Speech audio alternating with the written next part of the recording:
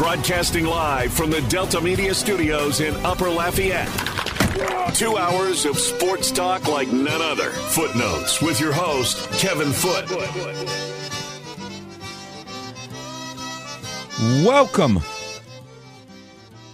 into Footnotes. Kevin Foote on the game. Simulcast on Stadium 32.3 and 133 on LUS Fiber. The game hotline 706-0111, 337-706-0111. We won't have a lot of time for phone calls today, but we'll have a couple. Be having our weekly Friday conversation with Nick Fontenot in the next segment, and then McNeese play-by-play guy Tom Hafer after that, and then UL softball coach Jerry Glasgow about 10:15. So in the other segments, we will have open phone lines if you would like to get in. You know, I finally heard this morning, I'm not saying it hasn't been said, I'm just saying I didn't hear it quite put this way. I finally heard one of the national analysts say what I've been thinking about the whole Derek Carr situation. And I kind of, Ryan Clark, like sometimes I like him and sometimes I don't. Sometimes I agree with him, sometimes I don't. I'm kind of hot and cold on him. But he said about Derek Carr that he called him how did he put it? A sweet human being, a sweet human, I think is what he said. And that when you go to New York, you can't be a sweet human. And so, that's part of what I've been thinking. Some people think everything is about money, and money's certainly a huge component in all these contracts. But I think, I've been kind of trusting that all along that he's going to, at some point, say, I just don't want to be here, even if the money might be a little better. And the example that I always give on that, when that subject comes up, is Carl Crawford. Carl Crawford was a player who came up in the Rays. Well, they were the Devil Rays when he came up. And his last year in Tampa, he hit .307. He had 19 homers, 90 ribs, and stole 47 bases. You know how much money you'd make right now if you could do that? And he got fooled into going to Boston. When you play your whole career in Tampa, there's always, you're playing professional sports, so there's a certain element of pressure, but not the same. It's just not the same. So he goes to Boston, and he's a sensitive, soft-spoken guy. It's like he didn't know himself, and his agent didn't know his client. So he goes to Boston. His first year in Boston, he hits .255, 11 homers, 56 RBIs, 18 stolen bases, and he never had another good year in the major leagues. He never had another good year. He had become an elite outfielder for the Rays. He went to Boston, then he went to the Punks, and he played in these big media markets, and he never had another good year. And I just think you got to know who you are, and I'm hoping that's the case with Derek Carr. We will see. It appears. I guess I'm seeing that Will Lutz is going to be the kicker of the Saints next year. I've been holding off on having this conversation with you. I've been letting you rant about Will Lutz. Will Lutz is fine. Look, he had a bad year coming off an injury. He had a bad year the year before. And the end of the season the year before he got hurt, he was not good. I think he's going to be fine. I look, it's if the other thing too is if he struggles early, I think they'll replace him if they have to. But I'm way less worried about Will Lutz than I am about a lot of other positions on this team. I've at least seen Will Lutz be an elite kicker. What other position other than running back was more destructive to the team winning or losing than Will Lutz last season? Quarterback? No. The quarterback was not responsible for these losses. But also, kicker's weird, and you have to be like, look at what happened to Dallas. Maher was great all season, and then all of a sudden he melted down. Like, it's a weird position, and I trust it's the same thing I talked about. We did our quarterback conversation about Derek Carr on RP3. I trust longevity over 1 year results, so I'm going to give Will Lutz time. It's been, 3 or 4 years since he was really good. But supposedly he's fully healthy now, which we've heard that before about other players. But if that's the case, I'm fine on Will Lutz. I think he's fine. We bring him back. I'm not worried about it. I think he'll be fine this year. Look, UL did it last year, which I thought was strange when they didn't start Almendaris, and then the guy struggles. Almendaris comes in. He apparently is really bad in practice. He's great in the games. It's a weird position. It's a weird position, but I think Lutz is fine. I agree with that. And look, there was the Saints. They were paying the piper for that pig Martin Anderson all them years, and they struggled to find a kicker forever. And they were so bad on special teams forever. And then when they found Will Lutz, it was like, man, this is tremendous. And what did he have? 2 good years, and then the back half of the year before he got injured, he was not good. And then he had the injured year. Then now last year he was terrible. He was the worst kicker in the league last year. Well, but also that the end of that year was supposedly when the injury happened, right? That's when he was playing through it. Wasn't that part of the reason they shut him down to try and get him healthy afterwards? I may be remembering that wrong, but I have always felt like when he's been fully healthy and declared fully healthy, I've never had issues. Now, look, if he's not healthy, he's missed too many kicks. If he's not going to come back and be that guy that he was, then they'll have to move on, obviously. But look, I'm okay with bringing him back. Basically, what he said was, I wrecked the team's season, so give me a bad contract and make me earn it, which I can respect. I mean, that's essentially what happened. Like, he realized that he was awful, and he cost the team 2 to 3 games by himself because he can't make a stupid kick. And, indoors with no wind.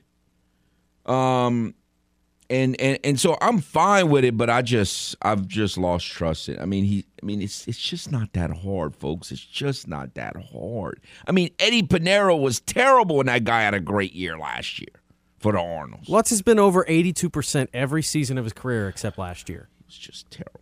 Even the 2020 year that you're saying he was bad. The end of the year, he was not good. I'm telling you. Well, the end of the year, that's fair, but I'm just saying that's why I think the sample size of him being good is bigger than the sample size of him being bad. Well, he better pick it up. Like I just when you're playing indoors and you're playing, if you're kicking in Chicago or New York or Philly, it's a little different than when you're playing, 8 games indoors, 9 when you count Atlanta if you played it, and then your other one's in Tampa when the weather's normally. There's just no excuse for it. You just can't. It's just not that difficult. If Eddie Pinheiro can do it, then you should be able to do it. So, look, I'm fine with it. I'm not discounting the what he did, and they signed him, and it's going to work salary cap wise and all that. But he better get it done. By the way, I looked it up. And again, this goes to my point from yesterday. So many people don't understand that it's a team game. I looked it up. The Saints fell to 20th last year. They were terrible for, in the Breeze Casper era, the first 13, 14 years, they were horrific in special teams. And people don't realize how important special teams are. And they finally got rid of that bozo special teams guy, McMahon, and they in 19, 20, and 21, 19, 20, 21, and 22, they were top 5 in the NFL in special teams. And one of those years, they were number 1. Last year, they were 20th. A humongous drop-off. Now, some of that is Will Lutz being a pig, but that's not all of it. They dropped from the top 5 for 3 years in a row to 20th in special teams. And people just don't realize how important that is. We think it's all about the quarterback. But it's not. Like, if they were still top 5, they win 2 to 3. They win 10 games, either 9 or 10 games, but everything else the same if they were still a top 5 special teams. People do not realize how important that is. Special teams can just destroy you. Go ask the Patriots. The Patriots, through Tom Brady's era, they had one of the best special teams almost every year. That was a huge reason why they won, and no one ever says it. No one ever says it. But last year, they were terrible on special teams. That's why they didn't make the playoffs. Now, their offense was terrible, and he did a stupid thing by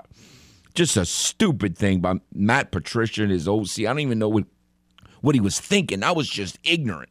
But the biggest reason they didn't make the playoffs because their special teams were deplorable, and they're used to being top 5 in the league.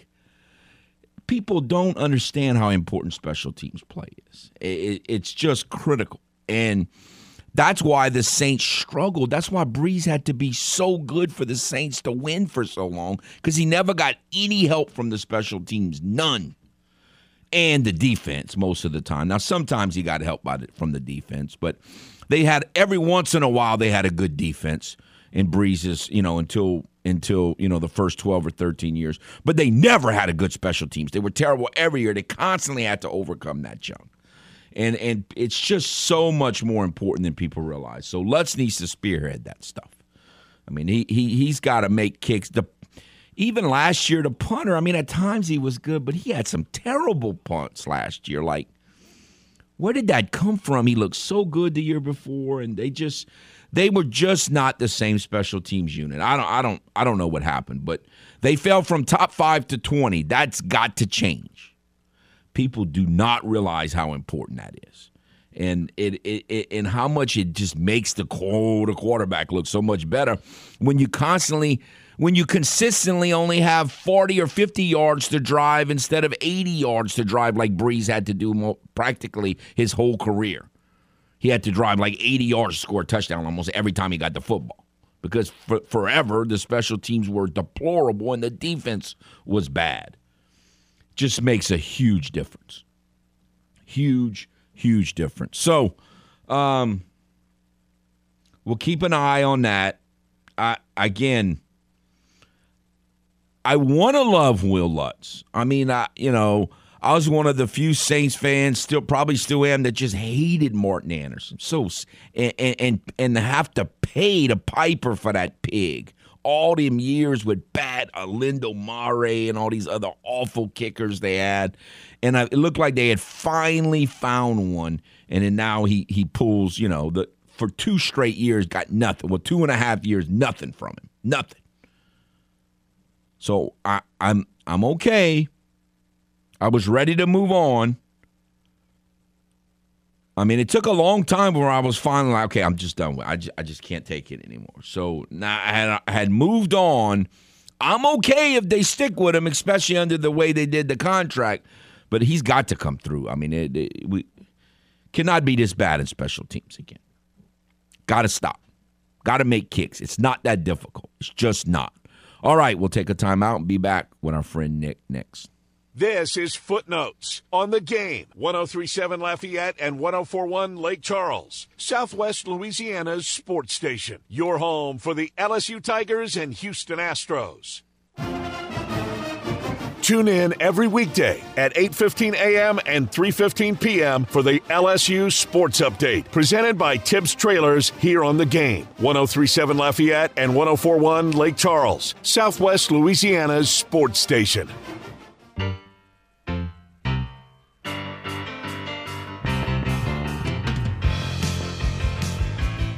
Welcome back. We have with us our friend Mr. Nick Fontenot, who I'm thinking is not too pleased this morning. How are you, sir? Not at all, Kevin. Not at all. I mean, you're on the road. You're on the road, but not a good performance. You outscore the opponent by 10 in the fourth quarter and lose by 5. Ingram had 36 points, but it was on 12 of 27 shooting, and not a lot other than McCollum with 23. So what did you see? The offense is so difficult to score. Like they don't make it easy. Nothing is easy. Everything is very difficult. I mean, Brandon Ingram scored 36, and all of his shots were contested. He's double and triple teamed, and he's making some of these shots, but it's just like the offense is just difficult to score points, and it's tough to watch sometimes because even though Ingram had 36, it wasn't like a beautiful 36 or anything that you didn't even feel like he had 36. He was just struggling to get every point that he had last night. And it was just not a good performance coming out of the All-Star break. Is McCollum having trouble getting back to the distributor after having to be the main scorer for so long? Is that part of it? Yeah, it might be some of that. And I think, I just think missing Zion, the whole team is just out of whack.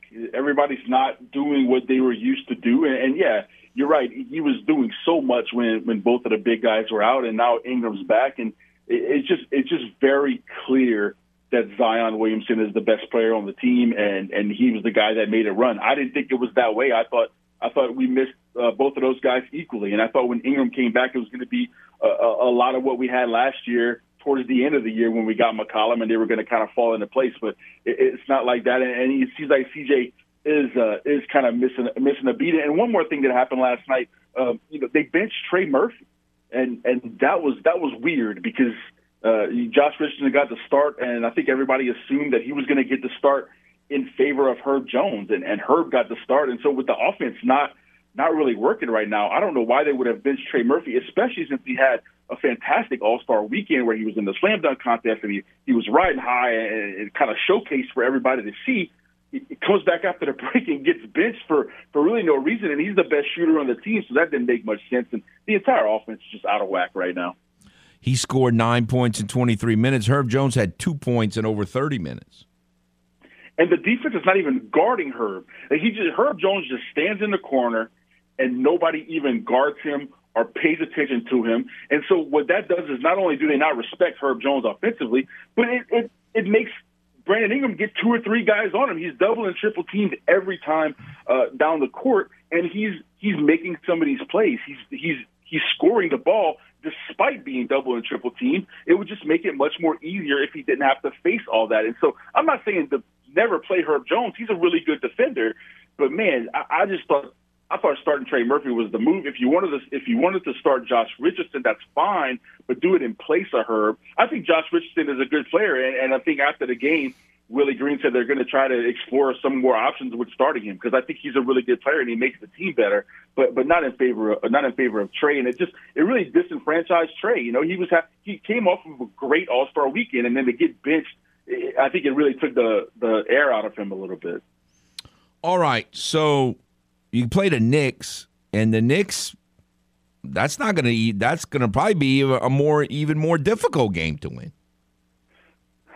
It's so tough right now, and the intensity last night was pretty high. It was kind of fun to watch these post All-Star break games. Like every game is starting to matter now. When you get to that 82 game season, some of them just drag on, but right now the intensity was up. And what also was horrible about last night was that a lot of those players on the court, we were thinking the Pelicans might trade for OG Anunoby and Gary Trent and those guys. So we were kind of like, man, what would that guy look like in the Pelicans that traded for him? And they didn't quite do it. And so this game against the Knicks is going to be tough. I mean, every game is going to be tough, and every game matters. The Pelicans are right on that play-in game line. I'd really like to get out of the play-in game and not have to worry about that, but I think the Pelicans are going to be fighting for it all year long, especially with Zion's extended absence. So no games are gimmies. Even the teams that you should be, they're not gimmies right now for the Pels.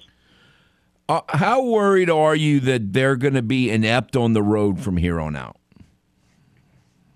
I don't know. I've never really been concerned about the home and away stuff and the difference in the game. I know that the back-to-backs are going to be tough because I don't think Ingram's going to play very many of them. I think CJ's kind of hampering a hand injury as well, so he's probably not going to play many back-to-backs. And he even mentioned, I listened to a podcast he did with JJ Redick, where he was like, some of the back-to-backs just don't make sense, especially when, you might be going from New Orleans to Milwaukee and you got to play back-to-back. He's like, that doesn't really make sense for me to play that game. And so, the back-to-backs are going to be tough for us because I think a lot of the guys that are nursing injuries are going to sit out. And man, when we're missing CJ or Brandon Ingram, it's going to be really tough to win those games. And like I mentioned earlier, every game right now matters. I mean, they're like 2 games behind third place and 2 games in front of 13th place. So, I mean, you lose a couple of games in a row. If you get on a streak like you went on earlier this year, I mean, you could be talking about not just playing tournament, but just completely missing the playoffs. I don't even want to get near that, man. We got to start getting it together and winning some games. All right. So, by the way, you mentioned J.J. Redick. Is that guy just like stirring the pot, or do you think he's actually, you like him? I love him. I think his podcast is really great, and he's part of this new media stuff. But man, he's so smart, and he just breaks down games and breaks down things and interviews the top guys in the game. So no, I really like him. I know like older guys like your generation doesn't like him. I think he played and he knows what's going on in today's game, and so a lot of the thought processes of the NBA from, I guess, yesteryear are just not relevant anymore to these players. And so I think he brings that insight into the fact that, hey, you guys might think this, and that might have been what happened in the 80s and 90s, but it is just a completely different game now. And I think he just brings that insight to the conversation. All right. What are your thoughts on the Denver Nuggets? Because they continue to play with incredible consistency, and yet I still think there's this thought process for most people that they're not a series, like they're just they're going to be a playoff phony team. Like, what do you think? Yeah, I agree with that. I mean, until they do it in the postseason, it's going to be that. I mean, we've seen teams many times win a bunch of games and have the MVP. We saw Steve Nash win 2 MVPs in a row. We're kind of drawing parallels to that, where the Suns in the Steve Nash years were so good and they were running up and down the court and winning 60 games, and Steve Nash was winning the MVP. You got in the playoffs and couldn't do much. So I think the Nuggets are in that same boat until they do it. Now, they have a lot of players. Jokic isn't all they have. They have some nice pieces, but until they get in the postseason and do something, it's going to be that. I don't care how many MVPs Jokic wins in a row. If it doesn't come with a championship, it's almost meaningless. I mean, we look at those Steve Nash MVPs now as kind of that was just silliness. Naming Right. Steve Nash MVP was just silliness. But again, if you look at the Western Conference, you could argue, okay, the Nuggets are phony. A lot of people think not that the Grizzlies are totally phony, but they don't think they have a roster to win a title. So you could say they're phony. No, does anyone really believe in the Sacramento Kings? I mean, the Clippers have largely been phony. And Dallas, most people don't think they play enough defense to make a serious run. So, like, who's real? Agreed. I agree with you. It's wide open. That's why it was so important to try to get better at the deadline, and I think the Pelicans got better, but I don't think they did enough to really make that run. It was the front office telling us that we're not quite ready yet, which, hey, look, it's fine. If we're not ready, we're not ready. But I thought we were ready, and when they didn't make the moves, I was like, okay, I have to taper my expectations because the front office has tapered theirs. And so I don't think the Pelicans are a serious contender to make a run at the championship. But then again, like you say, you mentioned the West. Like, who is? They're all kind of jumbled up there. I think that Kyrie Irving and Luka Doncic's combination is very intriguing. I don't know if it's going to work, but that sure seems to be a duo that can make a run once the playoffs start. I don't know. The West on paper doesn't look very good, but we'll see. I mean, Denver might just surprise everyone. They got better, and LeBron James is playing great. I think the Lakers have a chance to maybe do something special in the playoffs. And really, the way it is, Denver should be in the finals because there's not the Suns are obviously the great wild card here. Like, if the Suns work out with Durant, then they're the wild card. But other than them, they should do well. It'll be interesting to see how they play. All right, just before I let you go, are you feeling better or worse about the Derek Carr situation, and where do you stand on Will Lutz? Well, I'll do Will Lutz first. I don't mind, just because kickers, I mean, they're whatever. Like, I don't think we're going to bring in a kicker that's going to fix all of our kicking troubles. If you don't like Will Lutz and you want to get rid of him, that's fine. But if they keep him, I think he's going to make more field goals than he misses. He's going to miss a couple. I think they're all going to miss a couple. So we're not going to get Justin Tucker. So if we're not going to get Justin Tucker, then we might as well just keep Will Lutz. As far as Derek Carr, I'm not feeling real good. I've come back to the ledge a little bit on that because I've been listening to a lot of podcasts, and Jason La Canfora, who's a guy I trust a lot, with his information, kind of thinks that the Jets are a done deal. So, I mean, a couple weeks ago, the Saints were a done deal. So who knows who knows what? But right now, it really looks like it's leaning towards the Jets, which means the Saints are out. And if that's the case, well, I don't know if you Andy Dalton in the face. I don't know if you were listening before, but I've already got a nickname for him. If he goes to the Jets, my nickname for him is Carl Crawford. I mean, he's just setting himself up for failure. I mean, they told me he's going to be a first ballot Hall of Famer if he comes to the Jets. I can't even wrap my mind around that statement. Every time I hear it, I'm like, what does that even mean? Like, what? Like, well, Kevin, last year, if you remember, when the Saints played the 49ers, you said that the quarterback of the Saints was probably going to be on that field, whether it be Jimmy Garoppolo or Andy Dalton. I'm thinking you might prove to be correct. It's going to be one of them, and I don't think it's going to be Garoppolo.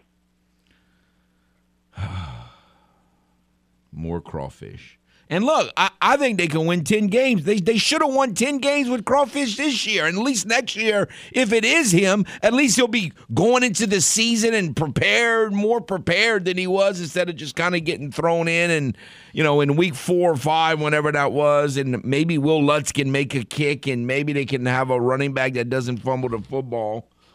Oh, I agree with you, Kevin. Just as a Saints fan, we have to bring our expectations back to the pack a little bit, because we spent the last 15 years with Super Bowl as our goal.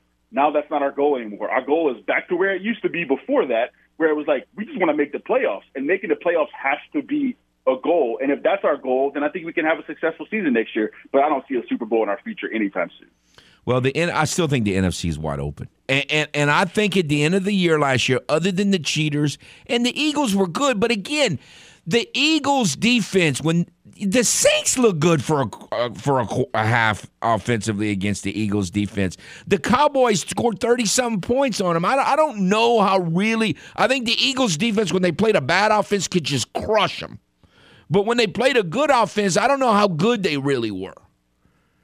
I'm talking about compared to other. The Saints at the end of the last year, I think their defense was right up there with anybody else in the NFC, other than maybe the cheaters. And so I'm just not. Look, if the Saints were in the AFC, I'd be negative like all of y'all. But right now, I just can't be that negative in the NFC. But that's for another day. I appreciate your time. Hopefully their Pels can get a few more wins so you can feel a little better. All right, Kevin, thank you. This is Footnotes on the Game. 103.7 Lafayette and 104.1 Lake Charles, Southwest Louisiana's sports station. Your home for the LSU Tigers and Houston Astros. Go subscribe to the Game's YouTube channel at The Game Louisiana. That way you can check out the latest original videos and more shenanigans from the Game. 103.7 Lafayette and 104.1 Lake Charles, Southwest Louisiana's sports station.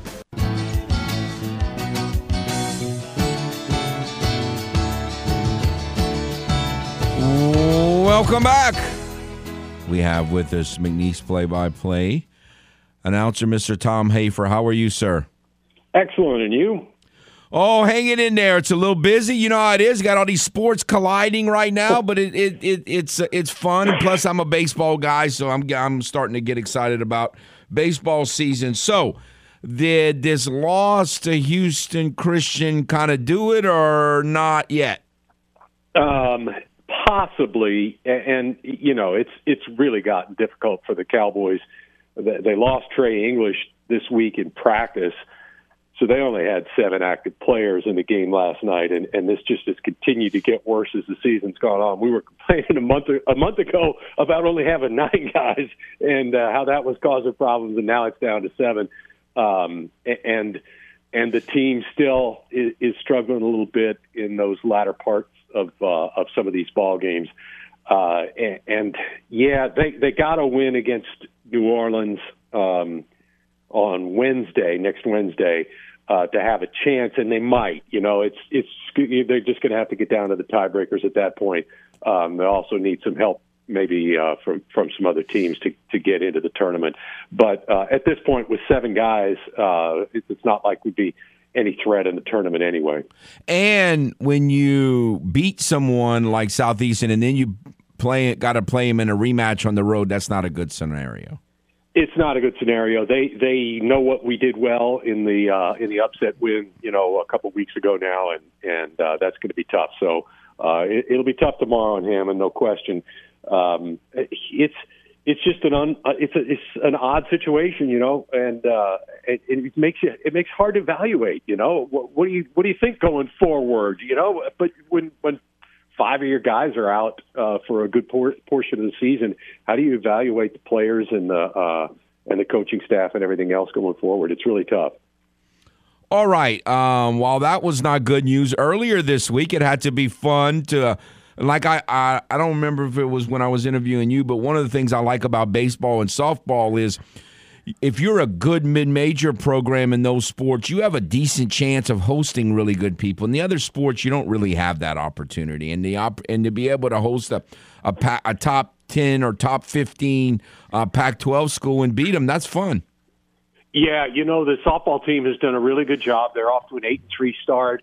It's not surprising that they're competitive with some of those teams like that, but to win a couple of those games, that's great. And the baseball team, they won 1 out of 3 against Creighton, which is a very good program as well. And yeah, being a mid-major in the South, you get your opportunities in both of those sports. And I remember I grew up in Southern Illinois, and I remember all of those schools would make a Southern trip early in the season, and like my alma mater, which is Eastern Illinois, and I also went to Southern Illinois for a while. And those were both good baseball schools, and they would make that early February trip. It used to be early February. Now they've moved it back a little bit, and part of that's to not give those Southern teams quite as much of an advantage in those early, with the early practices and those kinds of things. So in the early going on softball, because, the Cajuns have 3 games later on with McNeese. In the early going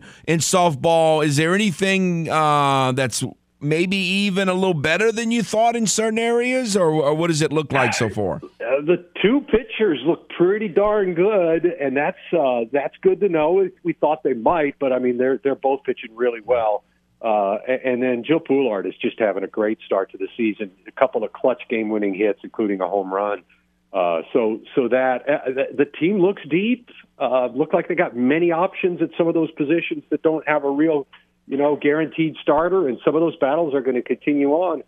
I think, they lost their last game 3-0 at South Alabama, but they're hosting another tournament, the Cowgirl, I guess it's called the Cowgirl Classic 2 this weekend, and it'll be another chance to demonstrate where they are, and where they are right now looks to be pretty solid.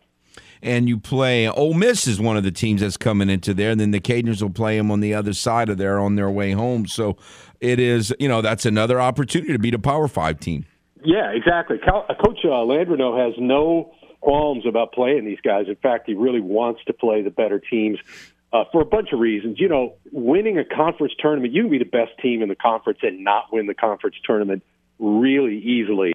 And so playing those up teams, Ole Miss and people like that, it helps your power ranking down the road, so that if you end up with a really good record, and some of your losses are against these schools in the Power 5 or even mid-majors that are good conferences and good opponents, it really helps have that opportunity to get a bid into the tournament anyway. And Southland has not always been anything but a one bid league, and that was your tournament winner. And now over the last, say, 5 to 8 years, there's been a little more opportunity for a second team to get in.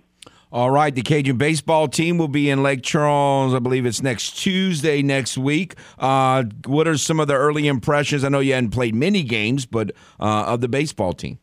Yeah, Grant Rogers, who was the pitcher of the year in the Southland last year, he pitched a phenomenal game in the opener and shut him out. 1-0 was the final in that one. The game lasted an hour and 51 minutes. Wow. College baseball game. Especially in February, especially on a cold Friday night, they always have a tendency to end up being 4 hours and 20 minutes because there's so many pitching changes and everything else early in the season. But, yeah, he pitched 6 innings, and we just rolled right through them. The bullpen was phenomenal, and they won that game. They've lost 3 since then. 2 of those were to Creighton. 1 was to Sam Houston State. Those are all good programs, so it's not like they're panicking in any way yet. But we'll see how they do this weekend. That'll be it'll be interesting to go up to Arlington and see how they do against that school and first road trip. All righty, sir. No, and it's early in the year, and sometimes, the pitching, especially when it's cold early, like that game you were describing, I think the pitchers kind of have the advantage, and once it starts heating up in, April and May, then I think the hitters have the advantage, so we'll just kind of keep an eye on how that plays out. Yeah, no question. It's interesting, this weekend, like the Cowgirls are hosting, and it's very warm. Temperatures are warm. The winds are out of the south at both the ballparks at McNeese. If the wind's out of the south, it's blowing out to left field. So that adds to the offense early going. But sure, the pitchers do have the advantage in the cold temperatures. We just haven't seen a whole lot of that. All right, sir. Appreciate your time as always. Thank you very much. Enjoy it, Kevin. Thank you. This is Footnotes on the Game. 103.7 Lafayette and 104.1 Lake Charles, Southwest Louisiana's sports station. Your home for the LSU Tigers and Houston Astros. You know the routine. Eat, drink, sleep, and sports. All day, every day. You're listening to The Game. 103.7 Lafayette and 104.1 Lake Charles, Southwest Louisiana's sports station.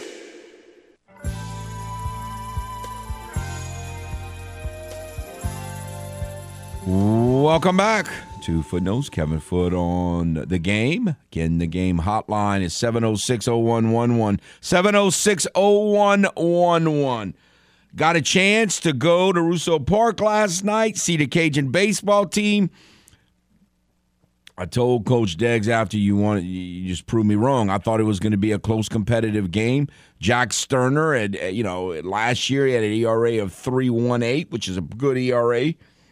Division I baseball. He had a great first outing, gave up 1 hit in 7 innings in Ruston this past weekend. And the Cajuns it wasn't that they just totally lit him up, but they did. And they did it with small ball. They played the kind of offense that Coach Deggs just loves and endorses. And Kyle DeBarge started it off with a double to right field. And they talked about how they came in and extra hours of BP before the game, even before the official BP, and they worked on the approach against this guy because he's a little bit of a unique pitcher for a right-hander, and it worked. And they won going away. And also Tommy Ray, who's one of the guys that we've been talking about since January that, could be a starter. We'll see how it plays out. He pitched fabulous last night. 6 innings, very, very solid. Walked a few, but not a ton. Didn't have serious control issues. And so he put a big step forward to maybe being a weekend starter down the road, just as Brendan Moody did the day before. So, we'll see. It's still early. And I do think pitchers are largely ahead of hitters right now. But again, the Cajuns are probably going, man, I'm hearing the weather at Round Rock is going to be like in the 70s this weekend when LSU's playing, Kansas State and Iowa and Sam Houston there. When the Cajuns were there last year, the temperatures were not in the 70s. They were like in the 20s, and it was cold and rainy for some of that. So it was miserable conditions compared to what it's going to be like this year. And but no, a lot of good things. Folks, Mason Zambo. Just continues to look. I said it like 4 times last night in the press box. That cat's trying to be the first baseman of this team, and he keeps trying really hard and making really good cases to be the first baseman defensively and offensively. And Caleb Stelly DH, and he had a big hit too in one of the rallies. So, it's a good thing when you're off to a pretty good start. You're 4-1, and your best hitters haven't really hit. Now, Corson got an RBI single last night, but still, he's not. Max hadn't done anything.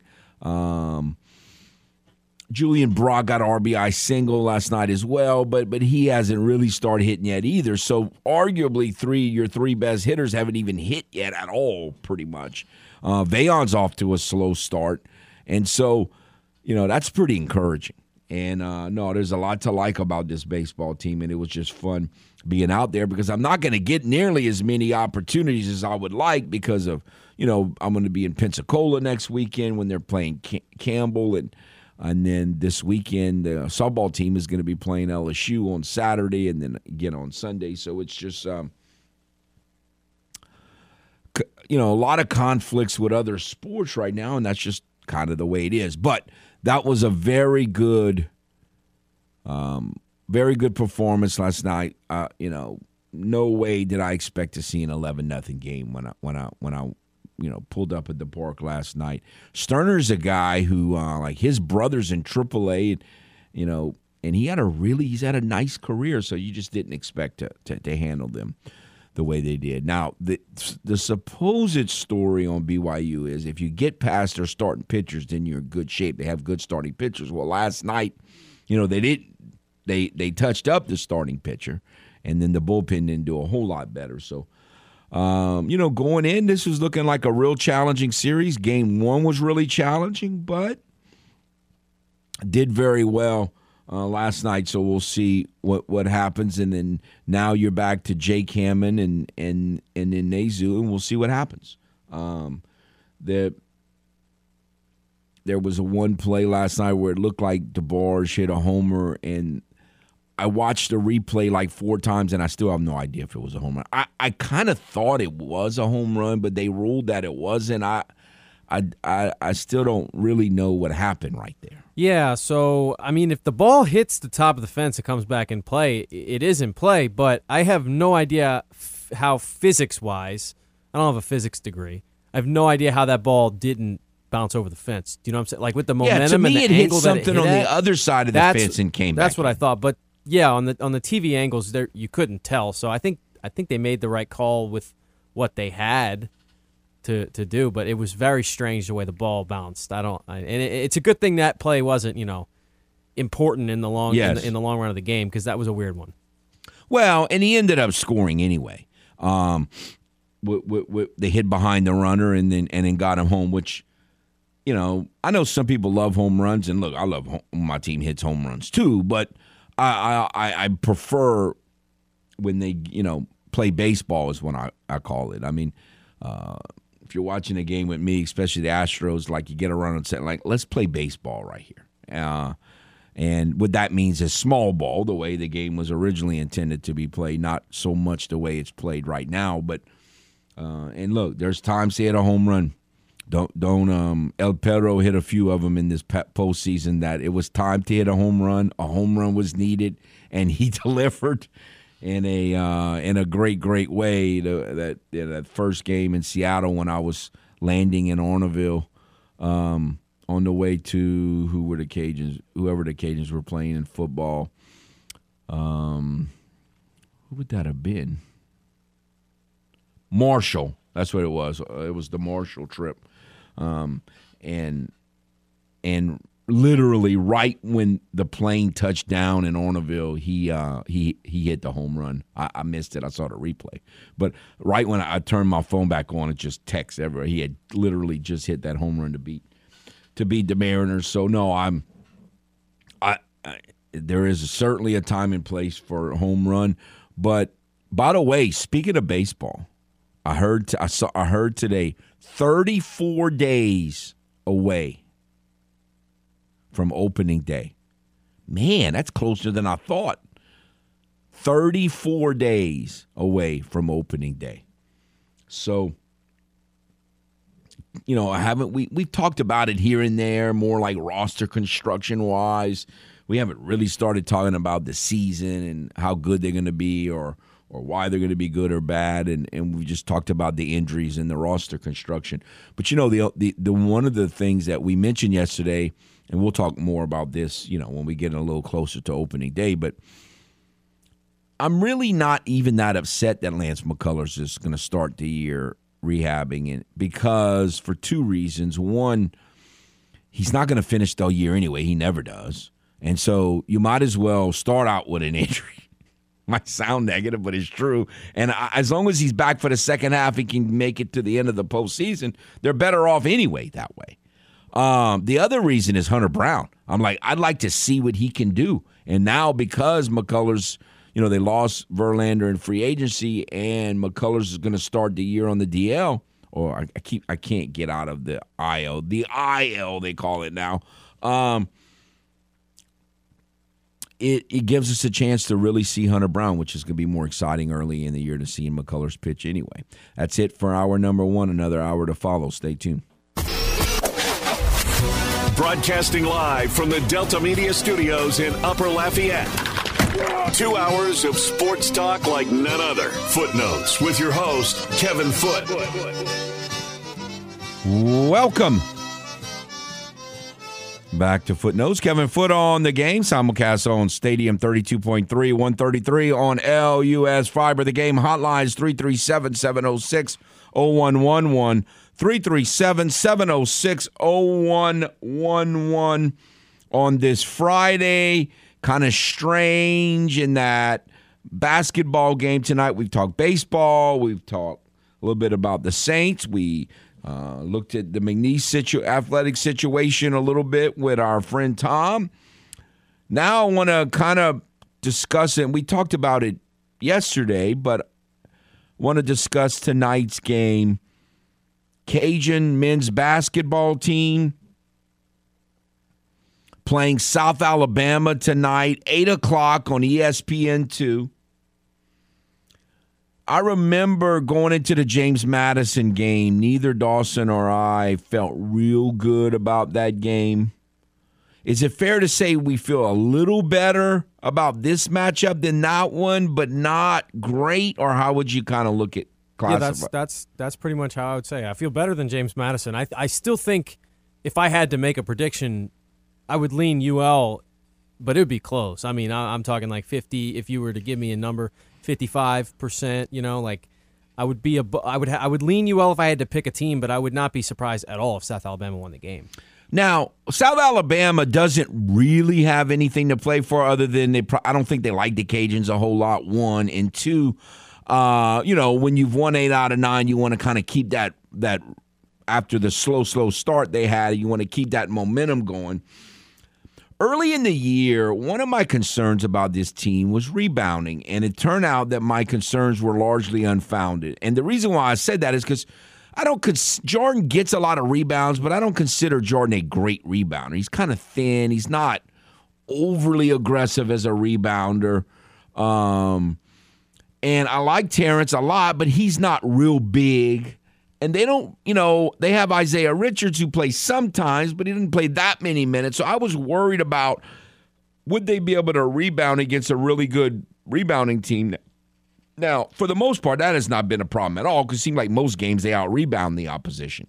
But this is the biggest team in the league, South Alabama. They got some big guys. So I'm wondering if rebounding is going to be a little bit more of a problem than it normally is in this matchup. The other thing is, I still got memories watching that first game. I don't know if you were watching that first game, but they brought this cat off the bench, Judah Brown, I think, and he just starts raining like NBA threes. I'm like, who is this guy? Well, when I watched that game, also, I didn't know a whole lot about South Alabama going in. That was before, I was was it second week of conference play, maybe the third? And they said, well, South Alabama's got a huge loss because the big man's not playing, so they're going to have this kid who doesn't play at all who's going to play, and he might get taken advantage of. And the guy had like 12 points in the first 3 minutes of the game. Yeah. So yes, it was a weird one. But now tonight I am interested to see. They've got the big 7-footer, and UL hasn't played a ton of teams that have that type of size. The Sun Belt seems overall, for whatever reason this year, to be kind of a more athletic but not as much height. You've got a lot of really athletic forwards, but not a ton of 7-foot, not really true centers in the league right now. Well, Arkansas State had that 7'2" kid, but he was so thin. Yeah, and same with Marshall. You could just push him out the way. The Marshall kid got kind of bullied in there, but this is a legit 7-foot center. Oh, yeah, he's big. So how does I would assume he's going to try to defend Jordan Brown. How does he do over there? Does he present any kind of mismatch on the offensive end? Now, he's not a great offensive player, but sometimes with those guys, we saw with Akuba, sometimes you just have an advantage, so you go to it because there's nobody who can stop him on the other end. There's just no size. Does that cause any issues for UL? That's what I'll be really interested to see. Yeah, and, to your point, both Coach Marlin and the players talked about when we interviewed him after Wednesday's game about how Samuel wasn't there. But he averages like 10 and 10 or 10 and 11, Samuel, and this other guy scored 15 points in that game. So they didn't miss any offense.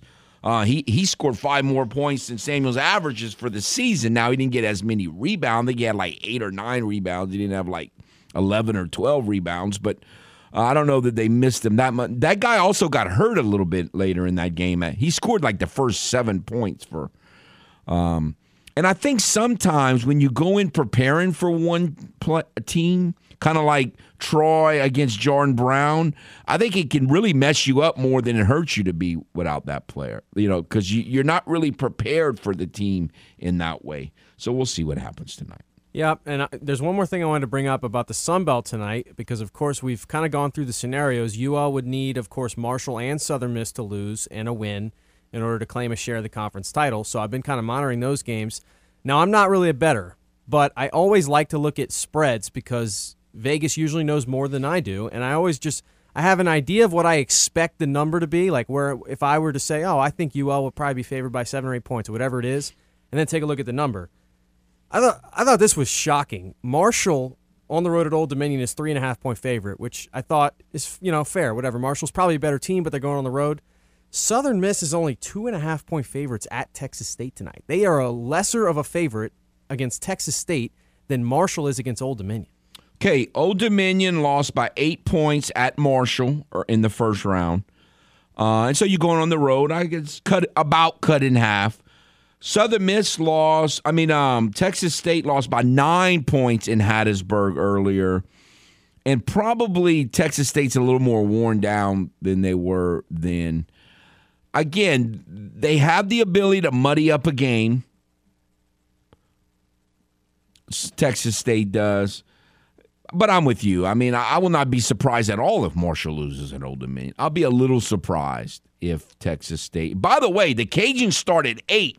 So the Marshall game probably starts at, 6 o'clock our time? 6 o'clock, yeah. And the Texas State game will start at 7. So at some point, like at halftime or early second half, we're going to know the results of those 2 games. I don't know that the Cajun coaches or players will want to know that, but we will know.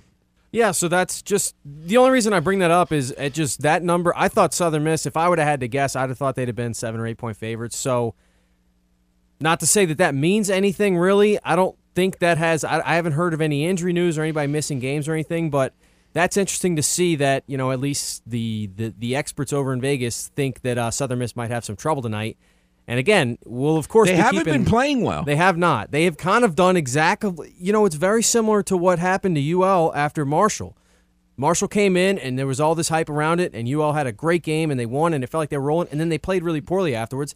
Southern Miss, UL goes to Hattiesburg, and that was the beginning of UL's struggles. They get a big emotional win, and then since then they've been pretty bad. So it's a very, very small sample size of the wisdom and theory behind medicine seasons. It's when you experience that high, if you don't cope with it well, then it just kills you. And that's why it's just. It's why Las Vegas has so many casinos, because people buy what they see right in front of them and they don't realize the impact of that from a positive and negative standpoint, how that goes forward. So, no, it can happen, no question. When you focus, it's why a lot of coaches don't like – it's part of why a guy like Bill Belichick does his interviews like this and he don't want to play up one. It's just another game. It's just the next game. Because if you go too high – I'm like you said earlier, I'm not very good in physics or math either, but if you go too high, there's only one way to come. There's only one way to go. You don't just keep going higher and higher. It doesn't work that way. And then the other way that some coaches choose to approach it is the Kirby Smart, Nick Saban approach, which is just to convince their team that the media thinks they're the worst team in the world, even though everybody knows they're amazing. And then you just create this extra motivation that's really fake. by Georgia saying everybody doubted him, and then it works and they keep winning titles. Tom, they just lied to him. It's like I've always said, coaches are just liars. That's just the way it is. But or you could do the old Vince Dooley. They got a really good long snapper. Kind of building up the other team and how good they are. So, all of that goes into motivation, and we get it. But no, I think, look, I've been saying all year, I think the best game the Cajuns played all year was the game in Mobile. And I looked it up. There were 7 ties and 11 lead changes in that game. Now, I didn't look all the games up, but I can't believe there was another game, especially the Cajuns, because they had like 9 or 10 games where they didn't trail the whole game this year. So I just don't believe there was another game that was close to that back and forth with 7 ties and 11 lead changes. I think that was the best game of the season, and it wouldn't shock me if tonight's rivals that game for how good of a game it could be from an exciting standpoint. I'd imagine the same thing, and the other thing too, and it's something that you can't necessarily see it on the surface because we're not in those coaching huddles and in those practices, but these teams have probably a good idea that they might face each other again in Pensacola, that it's a possibility at least. So you kind of wonder, because we already talked about the second time around adjustments, that things like that happen. You wonder how these teams will play each other, specifically South Alabama, because like you mentioned, now UL still has the chance to win the regular season title. They have to play this game to win it 100%. And I'm not saying South Alabama's not going to go out there and try to win, but do they hold some things back and play a little bit differently, knowing that the tournament's just a week away and the next game they play is going to be do or die, but this one isn't? I'll be interested to see how they do that. And maybe do they play their best players a ton of minutes? Now, South Alabama rotates. They play a pretty deep rotation anyway from what I've seen, especially when they've got – it depends on the game, but they play some more guys. But I wonder if that – No, they're not going to play Tuesday, right? They're going to play Thursday. Right. They won't be in that first – there's like a first – almost like a play-in round where the bottom 4 will play. They won't be a part of that. So they will have time off, so maybe they don't consider that. But that is something I just was kind of thinking of in the back of my mind whenever you have a tournament coming up. I agree. I just think there's enough of a rivalry here. And again, I don't know the coach very well, but I've seen him in the old days when I used to be able to see the opposing coach. I really, and that's really my favorite part of basketball most of the time, is watching the reaction of the other team. And I can't do that this year, but I've been by him, and he's pretty intense. Oh yeah, I mean he's certainly a guy and I kind of think he's really playing. These guys are trying to win, win all their home games this year. We're going to show them kind of thing. I would not surprise if he's big on that kind of stuff. Yeah, well, and you brought it up too, and I've now seen like the social media push for it, and Coach Marlin kind of mentioning it. This undefeated at home thing means more to them than I maybe thought it did as well. Especially, at least that's the marketing push that they're making, and it's every tweet that they have is kind of mentioning. I saw one earlier, one to go for history, and so. That does seem like that's going to be part of the Cajuns' plan, is to really try to push this, and I'd imagine you're going to see a lot of, if they're able to get it done, you're going to see a lot of posts about it and a lot of different things about it. So hopefully they can do it. But again, yeah, I will, whether they win or lose this game, there's some things I really want to see about this team that they can hopefully get right. Because, again, we've seen it in conference tournaments happen before. The conference tournament's not a great place to figure things out. You want to probably have things rolling when you head to Pensacola. Right, and of course I told my wife about that, and what was her response? Well, you just cost the Cajuns the game. Why would you even say that? Well, and the other thing about the tournament, though, that I think, again, we spent a good day the other day talking about it. The way it's shaping up, UL's not going to play a bad team in their first game. We keep saying that. Like, they're going to be playing so you really don't have that game. Or, in the past, I remember the 2018 team, they played Texas State in the first game, and that Texas State team was terrible. They beat them like 80-50. You're going to play Old Dominion or you're going to play a team that's either won 1 or 2 games in the tournament because especially the way the bracket is now, you better be ready to go game 1. You really don't have time to figure things. So I'm hoping tonight we can see some of those things that they've done poorly, especially in the second half, clean those things up, play well, and win or lose, at least feel good about what's going to happen next week. Should be a real good one. Again, 8 o'clock, Cajun Dome. ESPN2, but it should be, hopefully it'll be a good crowd, even though the baseball is going to be playing. And you know what? Baseball's going to be 2 hours into their game. Maybe they'll be winning 11-0 again, and you can just walk over from baseball to basketball. hopefully that'll be the case. We'll take a timeout and be back. This is Footnotes on the Game. 103.7 Lafayette and 104.1 Lake Charles, Southwest Louisiana's sports station. Your home for the LSU Tigers and Houston Astros. A recent survey said that Game listeners prefer our station than filing their taxes. Take that, taxes. This is the Game. 103.7 Lafayette and 104.1 Lake Charles, Southwest Louisiana's sports station.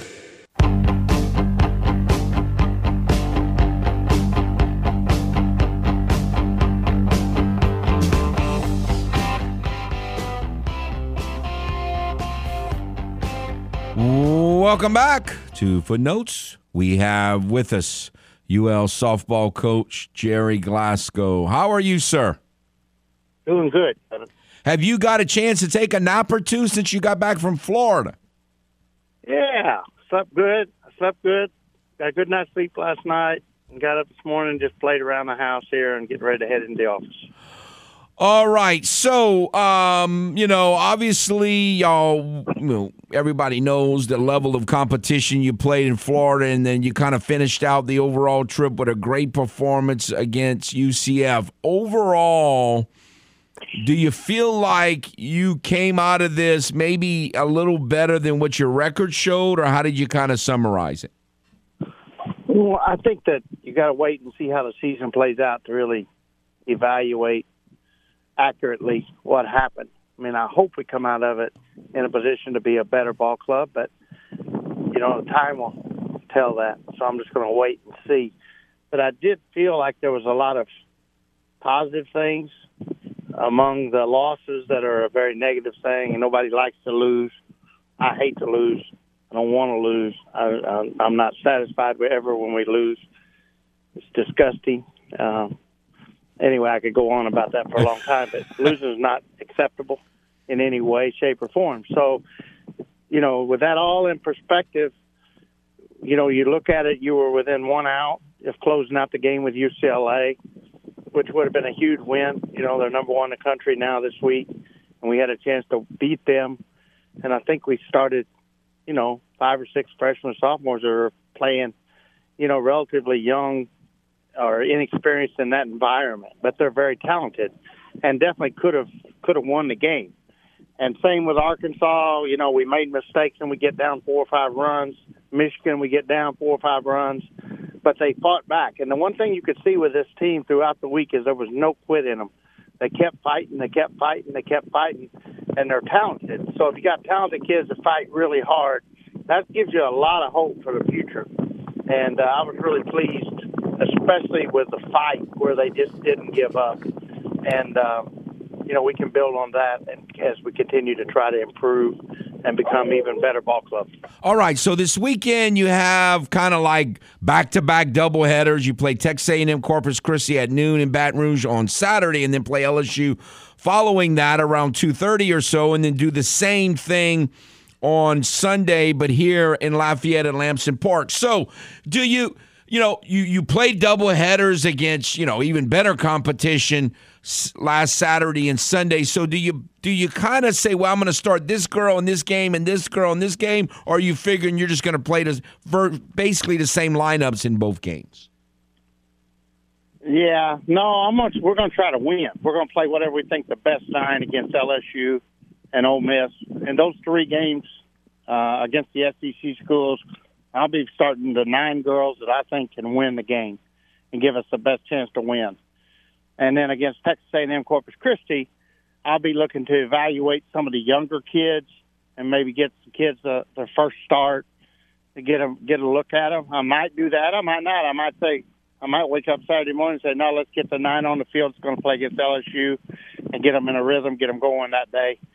But if I'm going to play around and give experience to someone, I can do that against Texas A&M Corpus Christi. But we're not in the games with LSU and Ole Miss. We'll be putting the 9 out there that we think can win. Now, we worked around a lot of injuries and sickness last week. During the Florida State game, we had 3 kids throwing up. And and I'm talking about key players that had to come out of the game or weren't available at the game. And, something like that could happen again this weekend, and that'll always change things at the last second. And hopefully we'll get Maya Davis back here in the next couple of weeks. All right, so Kayla Falterman and Kramer Este, how much have they, since the season started, kind of done things to increase their playing time or no in your mind? Well, I think they're just really incredibly steady players. Those two girls they played a lot last year as freshmen. One of them hit 414, the other one hit 358. They're proven contact hitters, and they're also very good defensive players and good on the base pass. So they bring a lot of intelligence to the game when they're in the game, and they bring a lot of defensive ability to the game. They both get good reads in the outfield. Este's arm is one of the best in the country, and then they bring speed on the base pass. So those are players that they really give us steadiness. They're just really smart, steady players. So it seems like have you totally decided to put Cecilia Vasquez at short and Alexa at second, or is that still something you're going to kind of toy with from a game-to-game basis? Yeah, we're just kind of playing on a game-to-game basis. The situation, Alexa doesn't care. Alexa's totally comfortable at shortstop or second base. And Vasquez would say the same thing. Sissy would say she's comfortable at second or short. But my sense is that Sissy is a little more comfortable at shortstop than she is at second. And I don't think it matters at all to Alexa Langeliers. I think Alexa's really comfortable. Anywhere you put her, she's going to play and do a good job defensively. So I've been trying to find a place to make the freshman most comfortable so I can get her in a rhythm. And, I don't expect her to hit 400 for us, but if I can get her, if I can get a 250 to 275, even 300 season out of her, I'll be elated with the defense she brings to our ball club and her intelligence in the overall game. She's good on, Sissy's just a really good all-around player. So she's not a kid that has to bat 400 as a freshman. Just give me a 250 average, and if I can get 300, I'll be thrilled. But it's more about getting her comfortable right now, especially when you're putting a freshman out there against UCLA and Florida State and Arkansas and Oklahoma State. I mean, those are four huge matchups. So it's really, really a great experience for her to say, I've been on the field with four, top 10 teams in the second week of her college career. And so the least I felt like I could do is try to get her comfortable by putting her at the position she's played most of her life. All right, so is I'm kind of thinking the number one obviously the number one priority is winning, but besides winning this weekend in these four games and then going into the Ole Miss game on Monday, is the number one priority like seeing your pitchers pitch with command? Yeah, number one priority for me is to get at least two starting pitchers comfortable. And I'd like to have three going into, the following week when we go to Texas. But, I felt like Shorman really got comfortable last week, and I saw moments when Landry was comfortable, and I saw moments when Carly Heath was comfortable, but I didn't see them full-time comfortable. And my goal, what I'm hoping we'll see this week is we can get Landry really comfortable and really in a position that she can just be, her potential, reach her potential, and be comfortable enough to reach her potential. You've had some hitters who were, probably did maybe even a little better than you thought they would do at the plate in the Florida, and others who didn't do as well. Is it still too early to make any rash judgments there, or are you kind of really struggling with how to make a lineup right now? Yeah, I'm comfortable with the lineup. I feel good. We got enough hitters. I think there was like 7 kids hit over 275, and when you're playing that kind of competition, that's pretty good. Carly Heath hit over 400. Falterman hit right around 400. Kramer Este hit over 300. Alexa Langeliers over 300. Vic Valdez, a little bit less than that, but for a freshman, hit the ball really hard. And then, we know what Jordan Campbell can do. She showed us last year. She against top 25 teams last year. Jordan Campbell hit 375 or 345. I'm sorry. She hit 345 against 11 top 25 games. So we know what a hitter she is, and I'm not too concerned there. Then there's a pattern where you've got other kids that hit 150 in those games last year against top 25, and then they hit 150 again this week or less. So now those kids that's the ones I'm concerned about is that they're just not capable of playing against that kind of competition, or are they just not having the break and getting going. And so those are things that will get critical over the next 2 to 3 weeks that, we got to have everyone showing us what they can do as we go through the rest of the season. Obviously, anybody can accept, that's not a bad loss with the teams you played this weekend. But sooner or later, if you want to get where you want, y'all are going to have to beat some of these top 25 teams. So this is a pretty important weekend, isn't it? Oh, yeah, it's huge. And, the loss to Michigan is the one that hurt. You can lose to top 10 teams, and that's not those losses didn't hurt. The Michigan loss where we fall behind 6-1, 5 unearned runs in the second inning, that hurt. And and Michigan will be a top 40 RPI team, but that's a loss that'll keep you from getting the top 16 regional. And then to get the top 16 regional, you've also along the way got to pick up wins, which the win at Central Florida will turn out to be a good win at the end of the year. But we need a win against LSU. We need a win against Texas. We need a win against Florida. You don't have to win all those games, but you got to win right along the way. And then the other critical game this weekend will be the Ole Miss game, because I would expect Ole Miss to be somewhere between 25 and 50 at the end of the year. And those are games you want to win. And so that game will have as much importance on our weekend as any game on the schedule.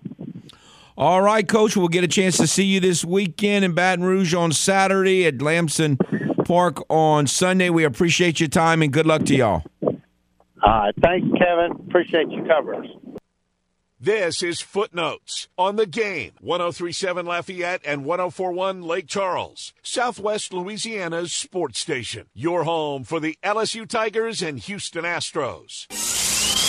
A recent survey discovered that Game listeners prefer our station than going to the dentist.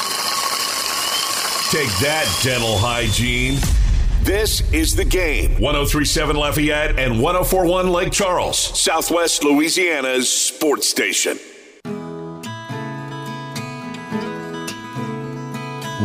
Welcome back to Footnotes. Kevin Foote on The Game. Game hotline 337-706-0111. 706-0111. If you would like to get in, we won't have any more interviews the rest of the show. So this one and the next segment is the best time today to get in. If you want to talk about Saints, NFL, college baseball, LSU is going to be playing this afternoon against Kansas State. We talked about that in Iowa over the weekend and how much better the weather's going to be this year than it was last season. And so we'll see when the Cajuns were in that Round Rock Classic. So we will see, look, Sam Houston's good. That, Sam Houston State. Well, Sam Houston's, they've been good in baseball for a while, and Coach Deggs has a lot to do with that. And so, that's it. I don't know how good Kansas State and Iowa really are. I guess we'll find out some this weekend, but we already know Sam Houston's a competitive program. So not going to get maybe a huge test for LSU, but a pretty good test. And so, again, if you want to talk about basketball, college baseball, or softball, any of that, certainly busy time with a lot of crossover here. Let's go to the Game hotline. Hello. Hey, good morning. Good morning, sir. So, does Coach Glasgow, he doesn't sound like he likes to do interviews. He didn't sound too happy with the nap question and the lineup question. Is it just me? I know one thing. He doesn't like to lose. I don't know if you got that message. Well, who? Show me somebody who likes to lose. I'll agree with you. I agree, but he really hates losing. Like, he just. Oh, I do. Yeah. It took when I was playing. It took a lot to shake hands when I lost. I understand. Took a lot. Yes. So I need you to pump the brakes, man. Last week I was listening. You talking about the Bears getting rid of Justin Fields. What you talking about, man? No, there's some people that are talking about them trading. Picking a quarterback and trading Fields. In other words, I don't believe that's going to happen, but there are a lot of people that are mentioning that. Yes. Do I got to drive over there and start knocking on some doors and ask what's going on? I mean, this is the best quarterback we had in decades. Well, I understand. And I ain't saying much. You know? But some people think Stroud is even better. Listen, I heard another rumor. What was Bill Belichick doing in New Orleans? I heard this week. Oh, I don't know. I don't. What do you think? What are you saying? What's the rumor? I can tell you one thing. He wasn't there for Mardi Gras. That cat don't look like he likes Mardi Gras. He don't like much. He's worse than me. But, I mean, I think Bill Belichick is more of a pop culture fiend than most of us realize. It's because you just don't like him. That's the way I feel about Drew Brees.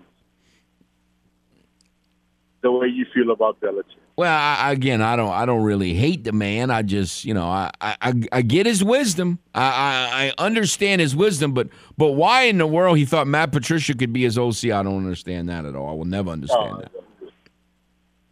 I mean, the man's been successful. We still can't figure him out. He cheats. He don't cheat. We don't know what else to do. Have a good week. All right, take care. No, Coach Glasgow is. I don't think he minds certain questions, but he's among the most honest coaches, if not the most honest coaches I've ever dealt with at the professional, college, high school level, whatever. He's pretty straightforward. But no, I asked him about sleep because he's a guy who's just so driven once the season starts. I mean, he's constantly recruiting. He's constantly trying to figure out, we lost a game. What can we do? What did I do wrong? What do we need to change? He's just as intense as it gets. And I'm sure if you have never heard it, you could tell by he hates to lose. And to Saints haters' point, I understand that no one likes to lose. I get that. But Coach Glasgow really hates to lose. And he does not handle it very well, losing. And, I think you kind of want that as fans. I mean, none of us, I think a lot of us, including myself, struggle with the whole, my team lost the game and there they are hugging and kissing the other team. That's very hard for me to deal with. So I get it. All right, let's go back to the game hotline. Hello. Well, Kevin, you know why he's honest. He lives in Cecilia. Everybody can see he's honest. Okay. Kevin. Yes. Do you believe in Tommy Ray? Because I sure don't. Well, I don't know what to think of Tommy Ray. I mean, he pitched well last night. Obviously, could it have been fool's goal? I guess. I tell you what, I interviewed him last night. He's very confident and calm and smooth, and I'm not ready to say that he's going to be, the second half of the conference season he's going to be a weekend starter, but he certainly earned the opportunity to give him another look for sure. I agree with that, but it's the time before I go all the way in. I need to say a little bit more than that because I still have glimpses of last year, and it just as the year wore on, they started to hit him. Like you said, pitcher battles start to catch up. Well, I think when your bat's going to start to catch up, I don't think. Well, I hope he does. I hope I'm wrong, but I still see. Look, last night BYU got a taste of the Deg medicine, but when he can spin a game out of control, boy, he sure does it, and he spun them Mormons out of control last night. Absolutely. Now, let's say Jackson Nezu does not pitch well tomorrow, then you got to put Tommy ahead of him. Well, yeah. I agree. For now, for now. That's the one that pitched Saturday, right? Right. Right, not the one that pitched Sunday. The one that pitched Sunday was from Florida State. He really did not do good. No, that's what I'm talking about. That's him. No, you're right, Sunday. He's scheduled to start tomorrow's game. If he doesn't do well again, you got to put Tommy ahead of him. Now, we'll see with Blake McGehee. And, again, we're talking about for now. All this stuff can change, but we'll see how McGehee does. He's missing this weekend because of an injury issue, so we'll see how he rebounds from that. all the pictures I've seen so far, the one that looks like could be the best starter is the Moody kid, the one from LSU. To me, that looks like the best one so far. We'll see what Jake Hammond does tonight. But, yeah, he obviously did very well. Yes, sir. Well, all right, Kevin. Just don't be poking old Jerry like that. You know, then you put this some city in the corner, they come out fighting, but watch out. Okay. Man, I didn't think I thought it was a pretty harmless conversation. I didn't think there was anything controversial in that conversation. Yeah, I didn't either. I don't really fully know what he said at the end there because the phone was kind of breaking up. No, he was saying kind of don't be poking on Jerry. Oh, I don't know. But I will say this about Tommy Ray. I agree a little bit with FedEx Man because I get stressed out every time he pitches. Last night was better. There's two things he does that drives me insane, and I'm hoping it's going to be better this year. But one is he has these at-bats, and sometimes it's whole innings, where he's nowhere near the zone walking guys. When he misses like bad. And then the other thing he does, and I'm wondering if it's like a compensation for the other thing, is sometimes he gets to 0-2 and just throws the ball right down the middle over and over again. And Brennan Bro was on the ESPN Plus broadcast last night with Dan. I thought he did a good job explaining a couple of his 0-2 pitches. There was one that was hitting the left field for a single. It's like, it's 0-2. Let's play around a little bit. And I wonder if he gets so nervous about, because he loses his command, that when he's throwing strikes, he just wants to keep pounding the zone. But when you're facing good teams and you're throwing 0-2 pitches down the middle, they're going to get hit. So but again, Tommy Ray was really pretty good for the most part last night. And the other good thing, though, is you might not need him to be a weekend starter if you have some of these other guys. So maybe he can find a role. Maybe he could be the midweek starter. Yeah, and he feels like a guy that maybe relies on consistency and routine to be better, so maybe he will be better as a starter than a reliever because it felt like sometimes last year, again, sometimes he just doesn't have it. And I don't know, you could argue that's easier to overcome in either role because sometimes as a starter, if you don't have it, well, then you're out of luck because now you just lost your starting pitcher. But when you come out of the bullpen and you don't have it, sometimes you're putting those guys into big spots. So it's a long season, but I do get anxious when Tommy Ray pitches for now. My question is, Blake Marshall had a performance 2 nights ago that people are still talking about. Left-hander. I think most people think Dylan Toit is going to be a really reliable guy in the back of the pen, left-hander. Who is going to be the right-hander to be a 7th, 8th, or 9th inning guy, reliable to step up and be that right-hander of the pen? And I think that remains to be seen. So we'll see how that plays out. All right, we'll take a timeout. Be back. This is Footnotes on the Game. 103.7 Lafayette and 104.1 Lake Charles, Southwest Louisiana's sports station. Your home for the LSU Tigers and Houston Astros. A recent survey discovered that Game listeners prefer our station over watching a mandated webinar at work. Well, thank you, everyone, for coming to this exciting meeting today to discuss... Take that, productivity in the workplace. This is The Game. 103.7 Lafayette and 104.1 Lake Charles, Southwest Louisiana's sports station.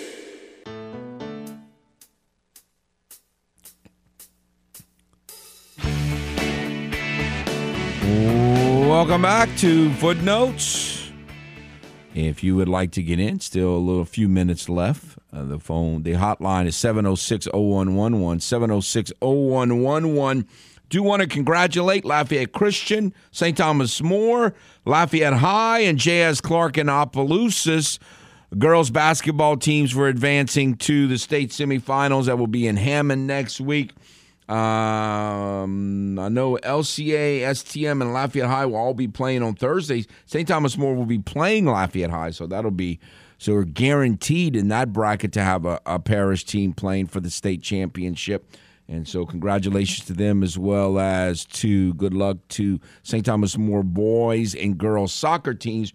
They're going to be in Hammond today playing for state championships. Both of them won the state championship last year.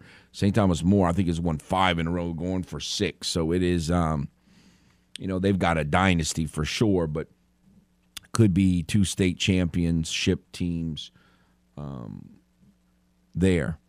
So wanted to mention that. And boys basketball playoffs, a couple of teams played last night, but the majority of the boys basketball teams will start the first round of the boys basketball playoffs tonight. And so next Tuesday will be round 2. And, obviously there's a lot more with all the brackets we've got now. There's a lot more teams in the playoffs than there used to be. And so that first round is kind of just a first round thing. But by next Tuesday, some of the matchups will start getting pretty good, I would think. And so we'll see how that plays out.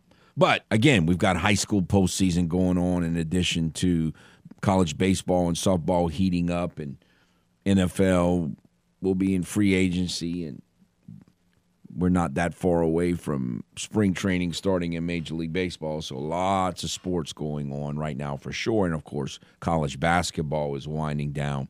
The Cajuns, as we mentioned earlier, will be playing tonight. The women will play Southern Miss. It's kind of a shame that game doesn't mean as much because the Cajuns lost to Texas State on Wednesday. But if you remember that first-round game with Southern Miss in Hattiesburg, man, they should have won. They missed some free throws critically late, and lost that game by 1 point. So we'll see.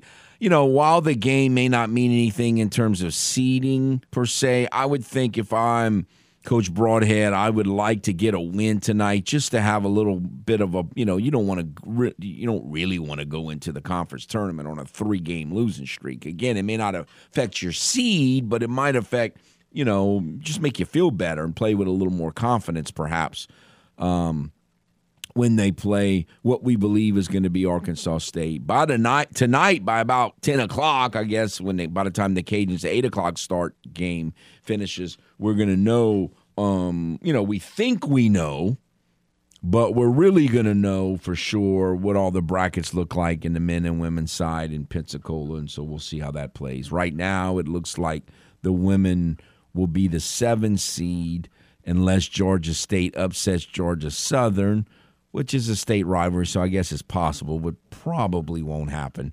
And they will play Arkansas State, who, again, that is not the team you want to play.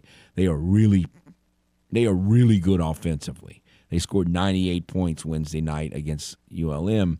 But, again, I do think that teams that are really good offensively sometimes don't, in the conference tournament, the nerves and the event itself, you're not as good offensively as you sometimes are, especially at home. So we'll see how all that plays out. But I'm sure the women would like to get a win tonight and not be going into the conference tournament on a losing streak. And the men are hoping to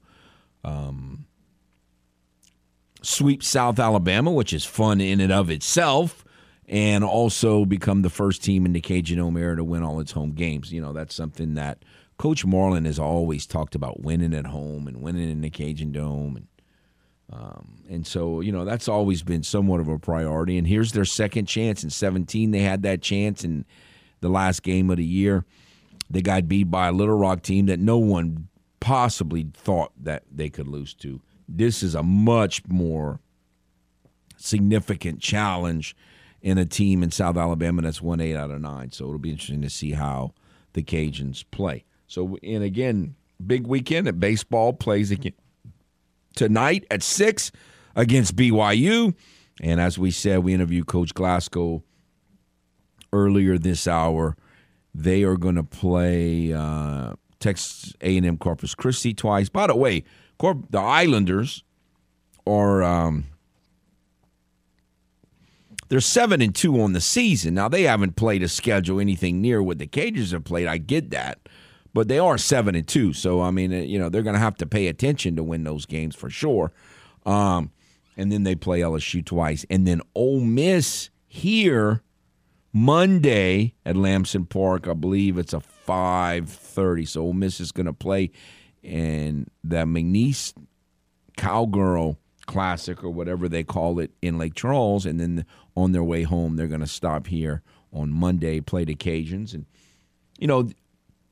you're seeing a lot of that, the old crossover kind of tournament mentality where you go into a region and you play as many games as you can before you go home. And the Cajuns did that by playing at UCF on Tuesday after the Clearwater Invitational. So it makes sense, taking advantage of road trips and maximizing your games played and your experience. And so that actually gives the Cajuns 3 SEC teams that they could potentially beat over the weekend. And that would make them feel certainly much better, as Coach Glasgow was saying. You get these top 40, top 50 wins, they pay dividends down the road, and we'll see if that will continue. All right, so we'll have a lot of stuff to talk about when we come back on Monday.